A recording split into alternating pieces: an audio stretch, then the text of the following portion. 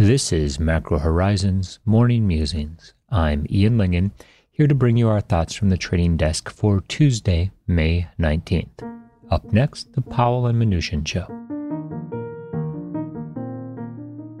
Welcome to BMO COVID-19 Insights. Visit bmocm.com/COVID-19 for more up-to-the-minute insights. The views expressed here are those of the participants and not those of BMO Capital Markets, its affiliates, or subsidiaries. There's little question that today's primary macro event is going to be the congressional testimony of Powell and Mnuchin. And while we're not anticipating anything off message, this will nonetheless be the most tradable event of the day. Equity futures show that the vast majority of Monday's rally remains intact, and treasuries have regained only a small portion of the sell-off during the overnight session. The bounce in U.S. rates was clearly used as a buying opportunity for overseas investors, with the 10-year sector garnering the largest market share, a rare event, while overall flows were nearly twice the norms for an overnight session.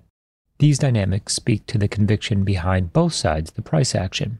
As stocks recoup, markets crash, the bond market benefits from a bullish underpinning.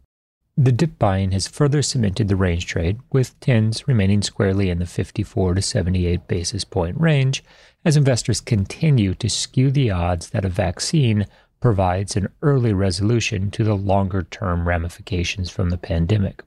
It's too early in the process for anything more than a glint of optimism. Nonetheless, the risk-on sentiment persists.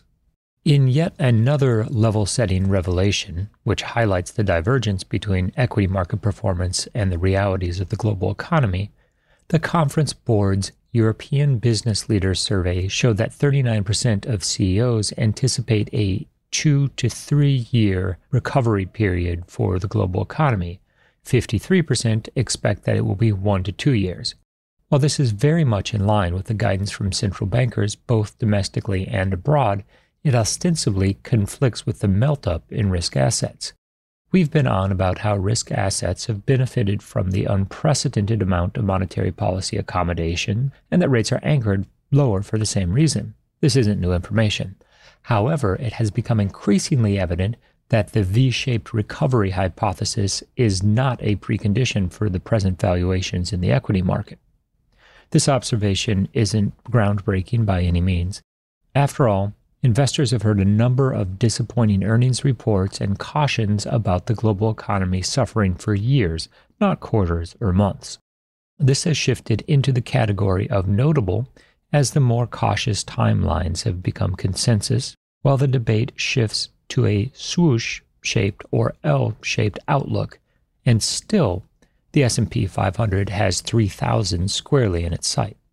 To say nothing of the fact that the Nasdaq is now up nearly 3% year-to-date. The more resilient the bid in risk assets proves to be in the face of an even more dismal depression recovery scenario, the easier financial conditions will remain, leaving Powell and company in the position to rely on forward guidance as opposed to introducing additional stimulus programs. Given the chatter about yield curve caps and the potential for further efforts by the Fed, it's worth a nod to the fact that as long as equity volatility doesn't spike as it did in March, financial conditions won't risk the type of tightening that would warrant a policy response.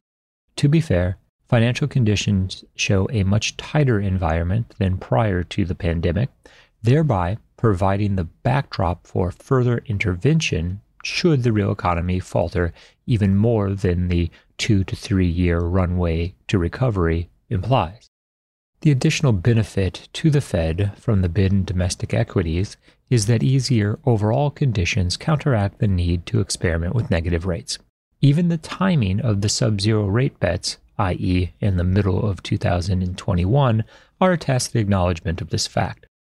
Rest well assured, if the S&P 500 was closer to 2,000 than to 3,000, the conversation surrounding negative rates would have a much more urgent tone.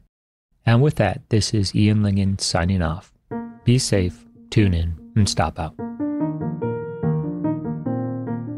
Thanks for listening to Macro Horizons. Please visit us at bmocm.com/Macro Horizons. We'd love to hear what you thought of today's episode, so please email me directly with any feedback at ian.lingen@bmo.com.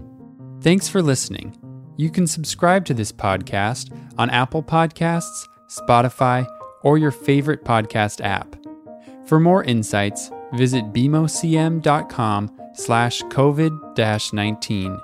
This podcast has been prepared with the assistance of employees of Bank of Montreal, BMO Nesbitt Burns Inc., and BMO Capital Markets Corporation, together, BMO. Notwithstanding the foregoing, this podcast should not be construed as an offer or the solicitation of an offer to sell or to buy or subscribe for any particular product or services, including, without limitation, any commodities, securities, or other financial instruments. We are not soliciting any specific action based on this podcast. It is for the general information of our clients. It does not constitute a recommendation or a suggestion that any investment or strategy referenced herein may be suitable for you. It does not take into account the particular investment objectives, financial conditions, or needs of individual clients. Nothing in this podcast constitutes investment, legal, accounting, or tax advice, or a representation that any investment or strategy is suitable or appropriate to your unique circumstances, or otherwise constitutes an opinion or a recommendation to you. BMO is not providing advice regarding the value or advisability of trading in commodity interests, including futures contracts and commodity options or any other activity which would cause BMO or any of its affiliates to be considered a commodity trading advisor under the U.S. Commodity Exchange Act. BMO is not undertaking to act as a swap advisor to you or in your best interests, and you, to the extent applicable, will rely solely on advice from your qualified independent representative in making hedging or trading decisions. This podcast is not to be relied upon in substitution for the exercise of independent judgment. You should conduct your own independent analysis of the matters referred to herein, together with your qualified independent representative, if applicable.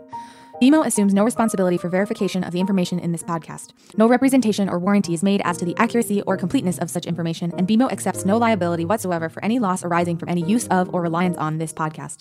BMO assumes no obligation to correct or update this podcast. This podcast does not contain all information that may be required to evaluate any transaction or matter, and information may be available to BMO and or its affiliates that is not reflected herein. BMO and its affiliates may have positions, long or short, and affect transactions or make markets in securities mentioned herein, or provide advice or loans to, or participate in the underwriting or restructuring of the obligations of issuers and companies mentioned herein. Moreover, BMO's trading desks may have acted on the basis of the information in this podcast.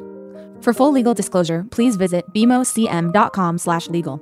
To access our full disclosures for equity research reports, please visit researchglobalzero.bmocapitalmarkets.com/public-disclosure/.